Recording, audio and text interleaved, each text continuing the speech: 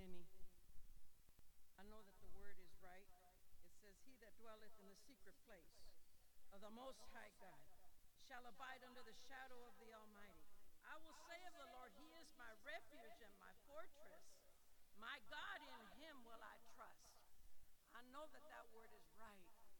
I'm honored tonight that you would put a doctor in front of my name. I'm rounding third base. I'm on the last 4 classes of the doctorate program, and I thank you for honoring that. But I just want to make it known. I'm not quite there, but I'm on my way. I'm on my way. I just want to clarify, because somebody might pick that up and say, "Well, somebody lied." That's why I said I know Psalm 91:1 and 2 is correct. I know that God has honored me and has allowed me, and I feel privileged. I want to jump just right now, because they told me that I couldn't. They told me that it was too late. They told me you're just wasting your time. You're running out of time. You ain't got the money. It's too expensive. And I just dared to believe God, and I kept looking and I kept searching. Maybe you're searching tonight. Maybe you need an answer. The answer is the Almighty. Hallelujah. Maybe you're on your last dime and you don't know what to do. It's still Jesus. Hallelujah. God is about to open a door for you. Oh, glory to God. Hallelujah. God told me, I read it in His word, if you delight in me, I'll give you the desire of your heart. Over and over, they kept telling me, "Why you want to go back to school again? Again, why? Why are you wasting time?" And I can't give you an answer. And I said, well, the Lord finally put it in my spirit, and He says, "Well, you're just going to sharpen the tool just a little more." And we become dangerous weapons in the hand of Almighty God. Because when they teach you a little bit, see, they know something. They know something, but God knows everything. And when they teach you something, because God created them and God works through them, He shines on the just and the unjust. And so every time something aligned with the Word of God, I said, I'm grabbing that. Because that sounds like Psalm 91. Another time He would grab something else, and I said, oh, I know that. I've seen that. I've heard that. It resonates with me. And at the end of the program, I said, Lord, I don't know who I don't know who I am, God. Psychodynamic, CBT, holism, what? And God says, you're eclectic. I'll grab from here, from there, and I'm going to grab this. I'm hidden in my heart. Church, I want you to know that for the last 2 years, there has been a huge attack on my life. And the reason why I'm testifying is because I'm connected to Pastor Pete.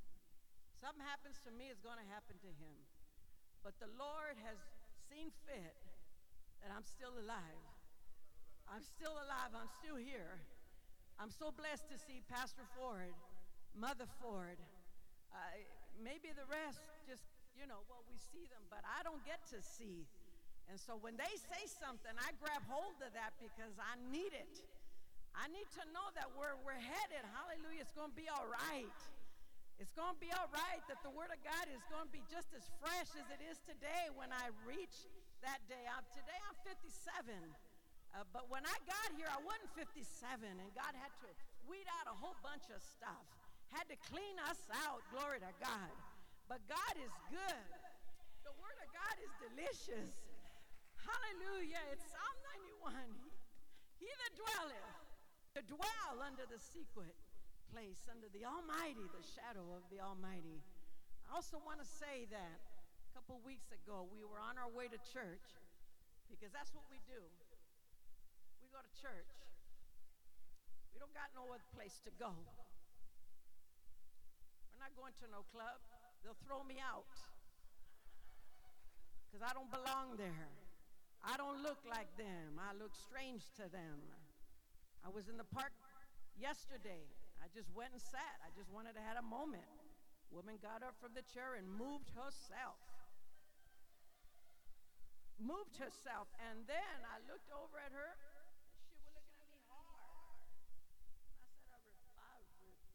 devil right now. I know it's a spirit controlling her. She began to yell and scream, "Leave me alone." And God told me, that's where you're headed.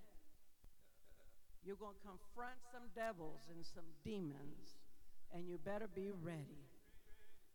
Be walking around naked, uncovered, not watching. I'm saying this, it's meaningful. I'm supposed to introduce, but I'm telling you, we were on our way to church, and a car hit us. Hit us. We were stopped at the light, and I felt like something just went, oh! I told Pastor Pete, "Did you cut somebody off?" He goes, "No, we're almost parked. We're waiting for the light to turn." My whole neck, my whole head was like on fire. But from that, we found some stuff they said is going on with Pastor Pete. He won't tell you about it. I won't take it from you. He's like, don't take it. Had we not had that accident, we would not have known. So God is sending a warning. You're here tonight, not by coincidence. You just didn't show up because it's just another night. No. God has something to tell us tonight. God wants to minister to us. We've got to stay fresh. We've got to stay ready. Some walked in tired, and you have a right to be tired because you worked all week. But God wants to talk to us. I pray that you will walk out, that you will listen to the message tonight. It will not just be another message. We had to drive 3 hours to bring the message. Set aside some things, some issues, to get here to bring a word. God is on the throne, and the devil, he is a liar. And you and I, we must know this, because we are going to get people in the street, and they're coming at us left and right. And if you're not ready and I'm not ready, that enemy will try and come to harass us. She stayed away. I don't know what happened, but somebody called the police. And I said, "Well, Lord, I ain't doing nothing. I'm just sitting here. I'm just praying. I'm casting the demon out. I'm not engaging." The police finally left. She kept looking, and eventually she sat down. And I said, "Okay, I can go now. I'm waiting for that demon to sit down, cast you out." But the one thing she kept saying, "Don't tell me God love me. I already know that. I already know that. I know God loved me." She was angry because she was talking some other stuff. Why don't you just go on home to your nice place? Why are you coming over here to tell me that? So there's anger in the world. And God is waiting for us to bring a message of hope, that the Lord Jesus is alive and well. Would you stand as Pastor Pete comes to give us the word? My husband of 35 years, a faithful servant.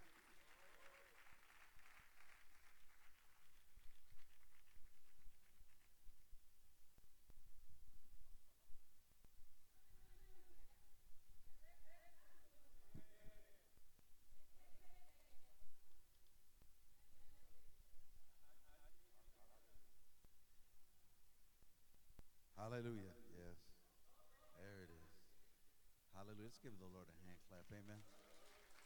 If God has done something for you, give him praise.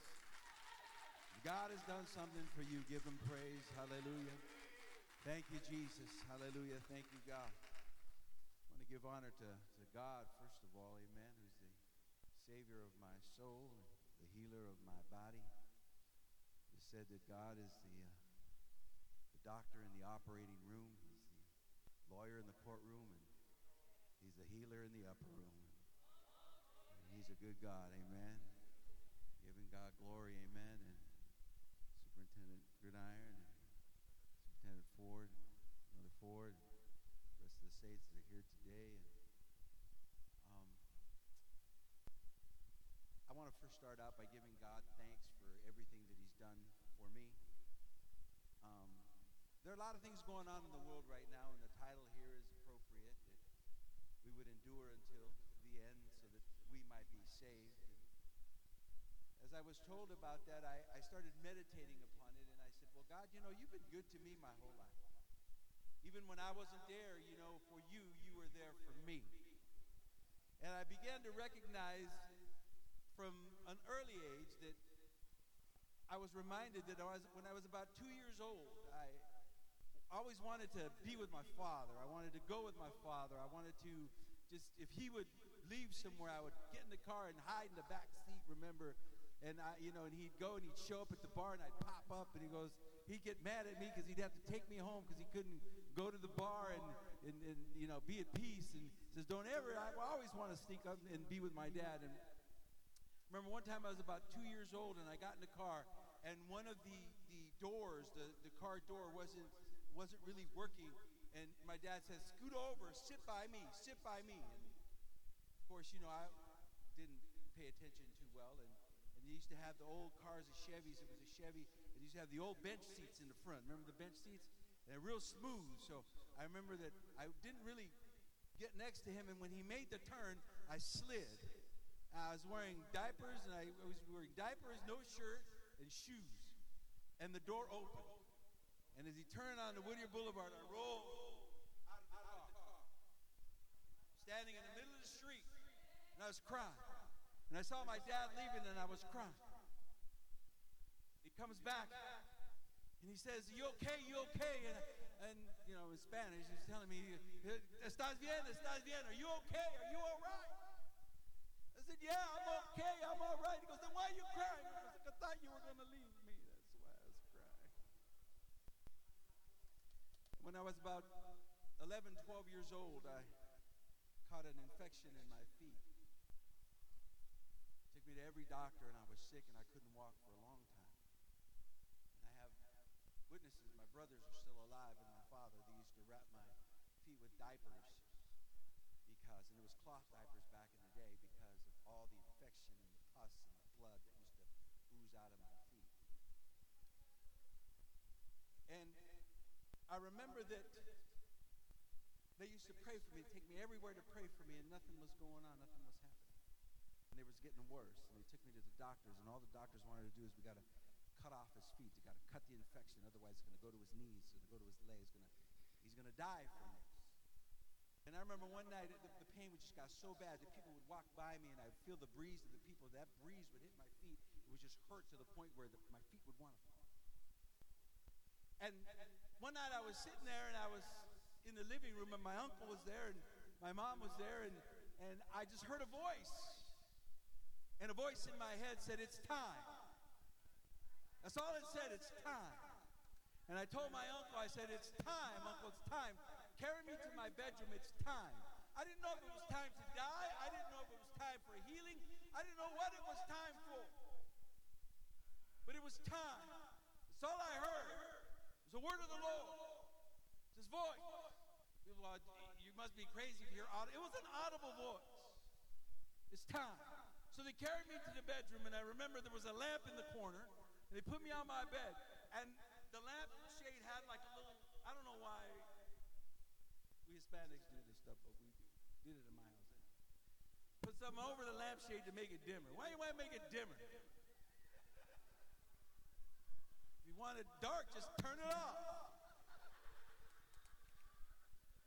So I was laying in my bed, and they began to pray for me. And I saw a flash. My eyes were closed, but I saw a flash. It was a flash. And I hadn't walked for months. And I thought to myself, why is someone taking a picture now? I don't want to take a picture now. It was like one of those flash cubes, those old cameras, the flash cubes. There was one of those types of flashes. Well, after the flash, right after the flash, I heard my mother singing.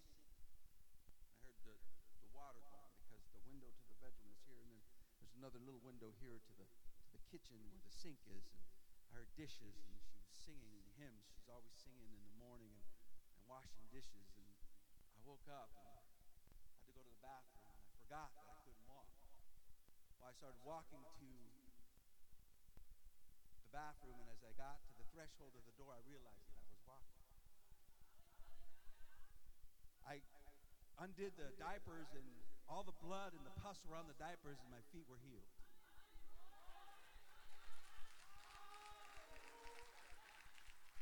I would not have been able to play sports. I would not have been able to do any of that stuff if I didn't have my feet.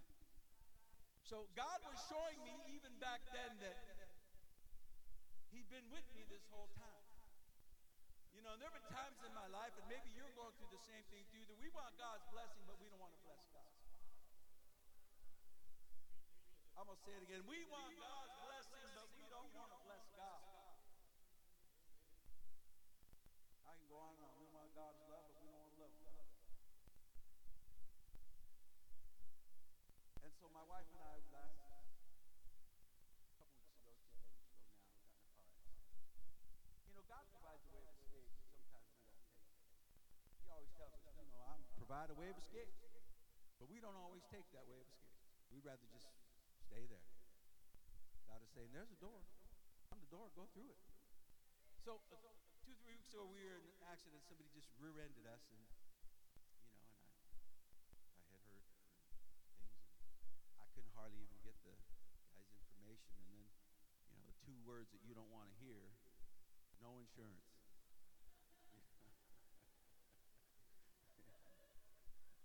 I got no insurance, man.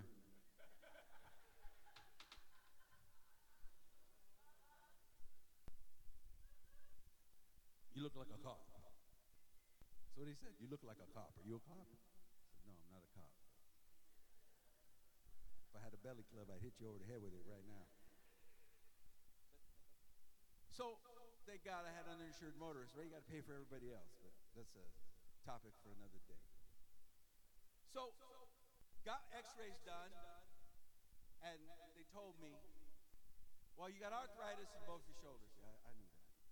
You got arthritis in your lower back. I know that too. You got arthritis in your neck. I know that too. Playing football just takes a toll on you. Just wrestling and all. My wife asked me, well, if you were young, would you do it again? I go, yeah, I'll do it again. You know, can't blame anybody, right? But she said, the doctor said, but you got something else going on in your neck. It says your arteries, your carotid arteries have calcium deposit, and there's blockage there. And you could suffer a stroke. You got to go check that out, like, right away. So God has given me a warning. He is showing me this. Had I not been in this accident, when am I going to get an x-ray on my neck? You don't do x-rays on you. I already know I got a problem there. And this isn't something that has been in my body for a while, unless they missed it, because a couple years ago I took an MRI because of I go to a pain management doctor because they didn't want to keep giving me hydrocodone. They don't want me to turn into an addict. I said, I'm not. But no, everybody turns into an addict. I won't. I said, well, we ain't giving it to you. I said, okay, give me a shot. Do something. So they took an MRI in my body, and they didn't see anything. And the MRI is more, it's accurate. Yeah, it's more accurate than the X-ray. But they saw that.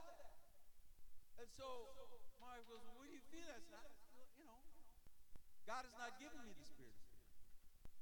The power, the Bible says, love and of a sound mind. What are you going to do? I said, I'm going to get it checked out. That's what I'm going to do. So I say this because God has been too good for me.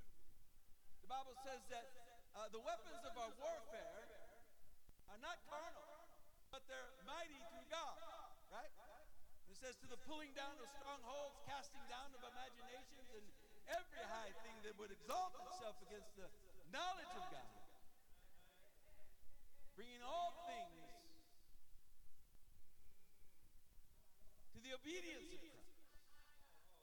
So, what I wanted to think about as we delve into this is if you endure. Endurance is a word that that if you look at it, it's a funny word, but it's saying a lot, and that you're going to need it. Jesus said you're going to have to endure because you're going to need it. When Jesus tells us to fear not, is because he knows that we are going to fear. There are going to be some things that are going to come up in our lives that are going to take us maybe by surprise.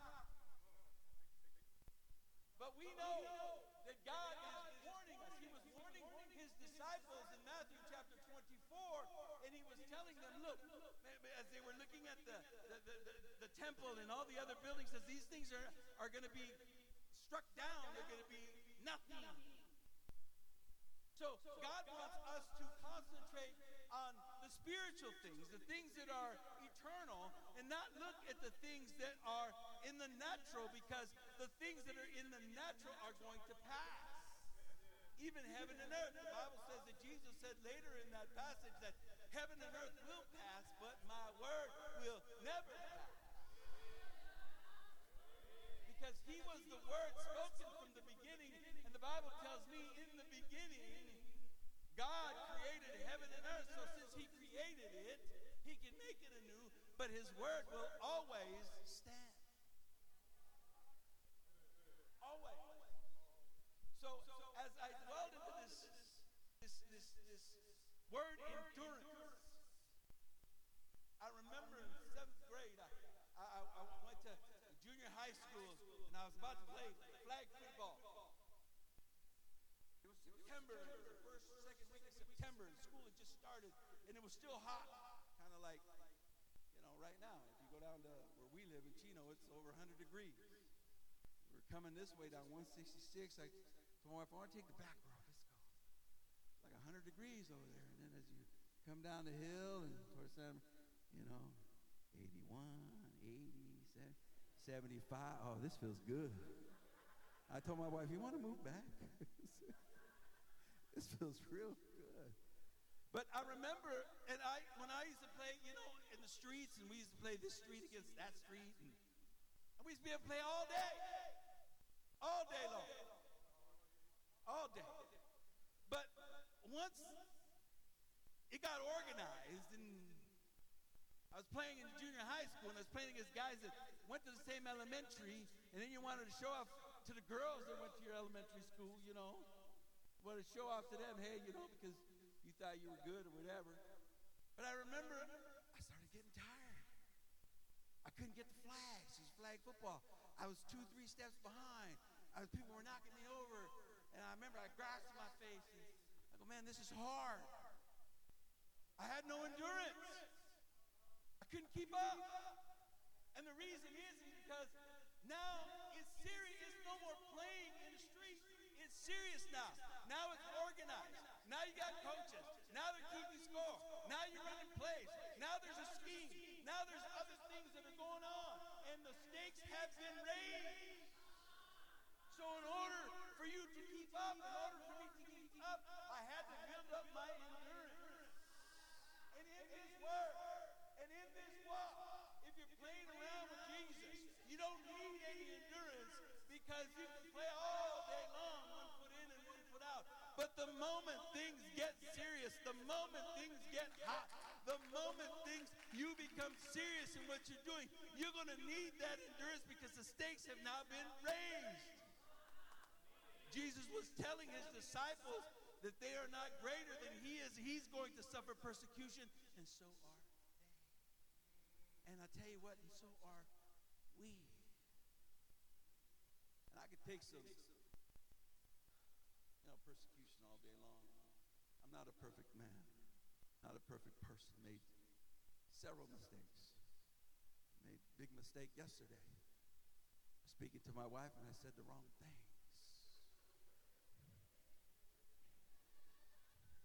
And she let me know, you're treading on thin ice here, big boy. Back up. Okay, babe. Right? Want peace in the house, right? Happy life, happy wife, right? Let me fix it. Can I fix it? So, I'm going to make some mistakes. And when I make mistakes, God in 1 Samuel chapter 30 and verse 6, where the Bible says that David, because they wanted to stone him. I don't know if my wife wanted to stone me yesterday, but it's pretty close. But, yeah. But David said that the Bible says that David began to encourage himself in the Lord. Encourage himself. And that's what we got to do. I see a lot of people and famous people, and I read about it, that they're leaving the faith, that they're turning from the faith. This one person from, what's that big church? The ones that they sing the Hillsong, is that them? Yeah, he left his wife. He's not a Christian anymore. And he was all about marriage. I don't know who it is, but I heard about that. And I said, man, if that can happen to him, that can happen to anybody. You know, so I began to meditate, what is God? And the reason why I went into this when I was a kid and all this is because that's how God's real to me. I can't turn back. I can't deny God. He's real. He done all this since I was a kid. He just did it 2 weeks ago when he showed me something the other day about my neck. It's not a coincidence. It's God. I would love to give God the glory and the benefit for that and nobody else. This is what I do. This is because I know there's too much. My training in law enforcement taught me there's too much there for it to be a coincidence. There's too much. So, as I see these people leaving the faith, I get a little sad. Then the Bible reminds me in John chapter 10 and verse 10 that he's a thief. He's come to kill, steal, and destroy. And you know, and it says, well, God, Lord, your word says that you give life and you take life away. What's up with this kill, steal, and destroy? Well, he might not be able to take your life, kill you physically, but he's trying to kill your joy. He's trying to kill your relationship with God. He's trying to destroy your belief in God. Steal your joy, steal your happiness in the Lord. Steal. That's why the Bible says the joy of the Lord is my strength. He's trying to steal your strength. And when he can do that, when we allow him to do that, you know, because he is a liar, when we listen to his lies and we allow him to do that, then we begin to question God. Because as I look at the thief, what is the word thief? And what is the ultimate goal of a thief? The ultimate goal is to get away with it. A thief is going to steal. But the ultimate goal is to get away with it and then have somebody else take the fall for it. See, that's exactly what he's doing to this world. He's doing all this stuff. He got the world blaming God. Why does God allow this? Why does God allow that? Why is all this going on in the world? God, it's not God, it's the devil. We blaming God. He's sitting there laughing at us because the people are blaming God for something that he's doing. And if somebody's going to blame me for something that I did, fine. I'll take it. Fault, I'll repent. I'll try to do better. But I think the thing that's most discouraging to all believers, I know it is to me, because people would much rather believe a lie than the truth. Because the lie is just a little more, no, tell me that part. And then they keep asking you, so you add a little more. Don't want the truth. Want the lie. And what's most discouraging is when people lie on you. Especially if you're a leader or a pastor. The Bible tells me, 1 Corinthians chapter 4 and verse 9, Paul writing to the Corinthians, saying that we're spectacle. And all they're waiting for us to mess up. We're a spectacle, and in the end NIV says they're kind of in a line, just waiting to die, for the world to kill us. Just looking at them, you become a Christian. I thought you was a Christian. You're not supposed to do that. I thought you were. See, they got the Satan spirit in them. It's when people lie on you, get us discouraged sometimes, blame us for things that we didn't even do. All we're doing is preaching the Word of God. All we're doing is teaching the Word of God. All we're doing is coming to church. We're not hurting anybody, but then they begin to lie on you, and the devil begins to put that on you, and then you get blamed. Look at his kids. His kids are a mess. Look at the people that hang around. What do they say about Jesus? He hangs out with the sinners and wine bibbers. That's all he does. He hangs out with them. Well, the Bible tells me that Jesus came to save that which was already lost. I want to illustrate what I mean. Let's turn our Bibles to the book of Zechariah, chapter 3 and verse 1.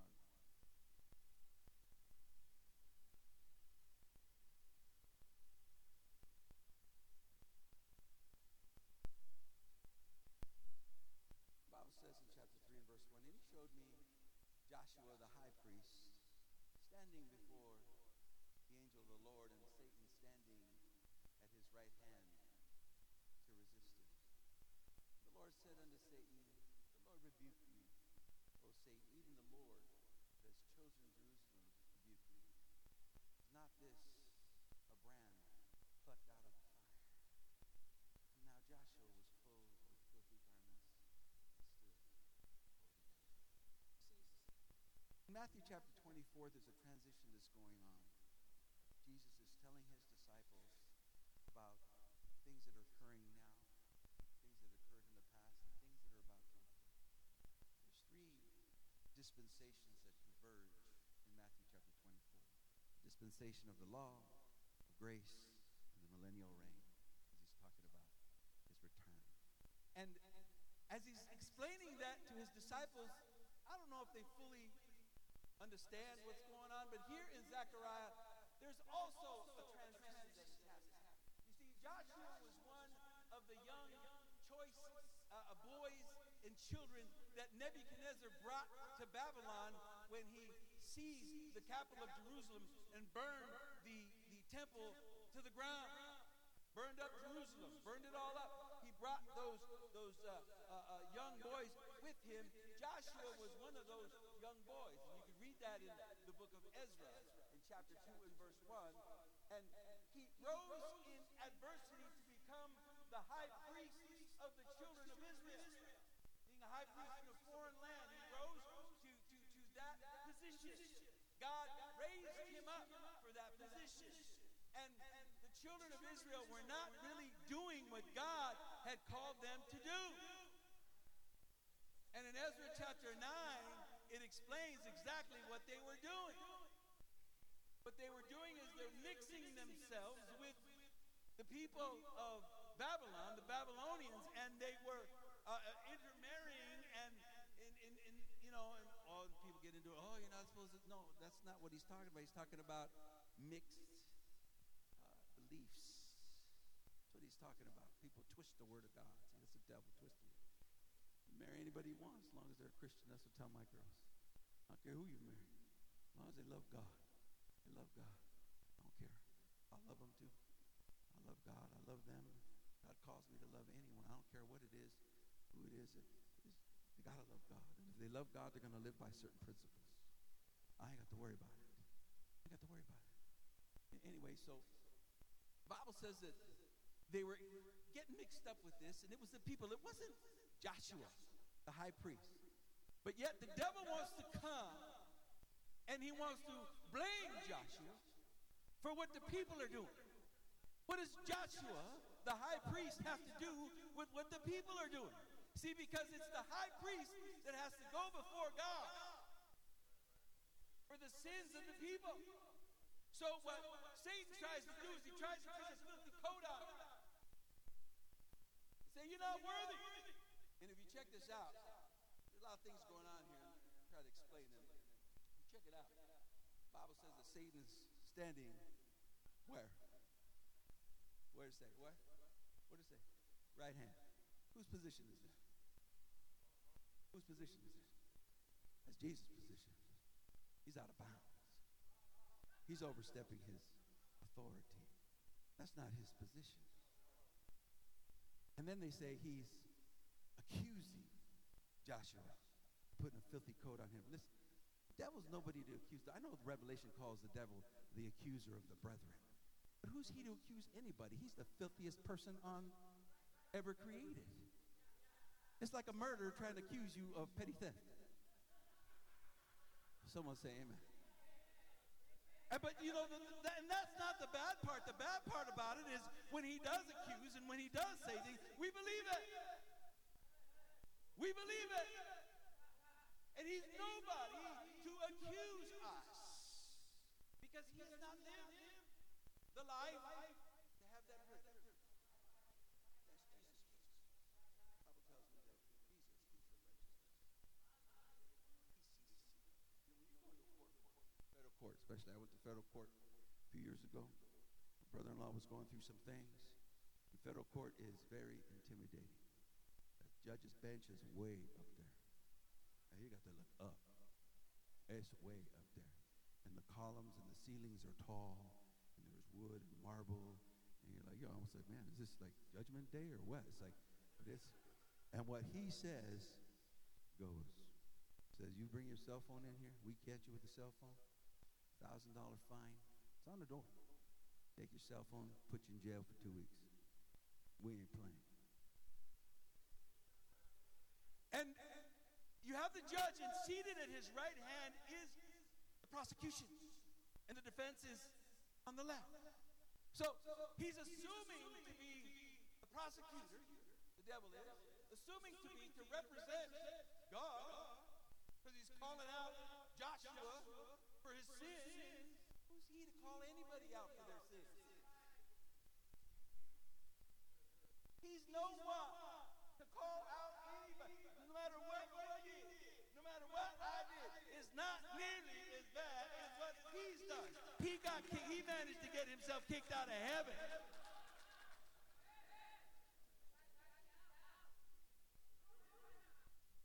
Isaiah says, I saw him fall like lightning from the skies. Right now, lightning's quick, got through him out fast. You're gone.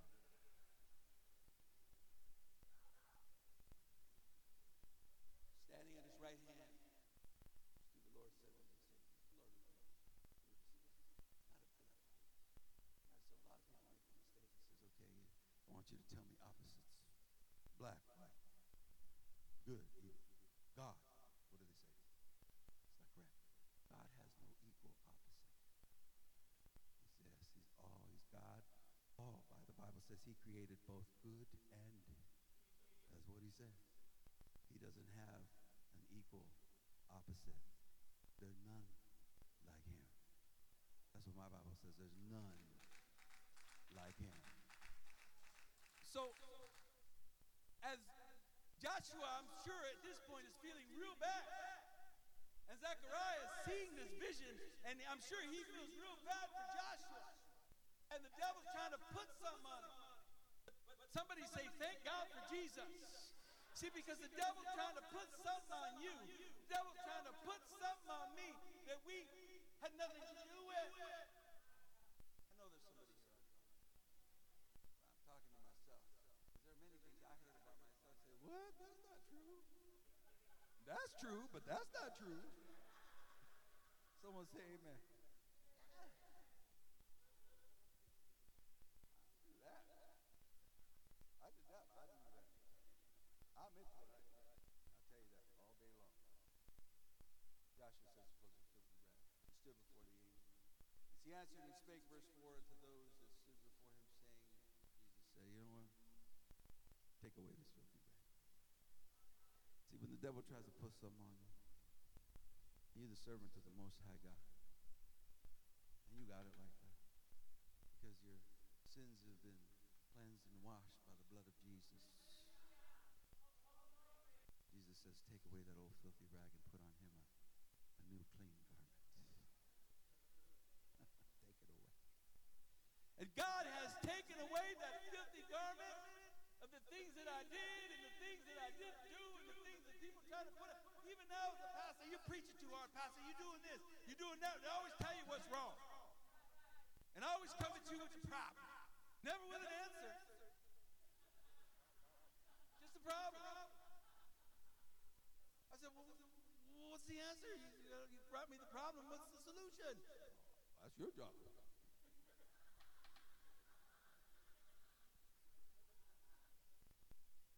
See, they try to put some, Mama would say this. She said, Mama, the enemy is there is trying to put some. Jesus is there to say, you know what, put on a clean garment on him. Put it on him. I have forgiven him. I have restored him. Even if the world doesn't forgive you, Jesus has forgiven you and has restored you. And this is why we must endure to the end. We must. Too much evidence. In all my years of doing what I do, there's too much evidence. Too much evidence out there to deny the power of God. I can't. His disciples said, where am I going to go? At this point in my life, where am I going to go? I'm old, I'm gray, I'm slow,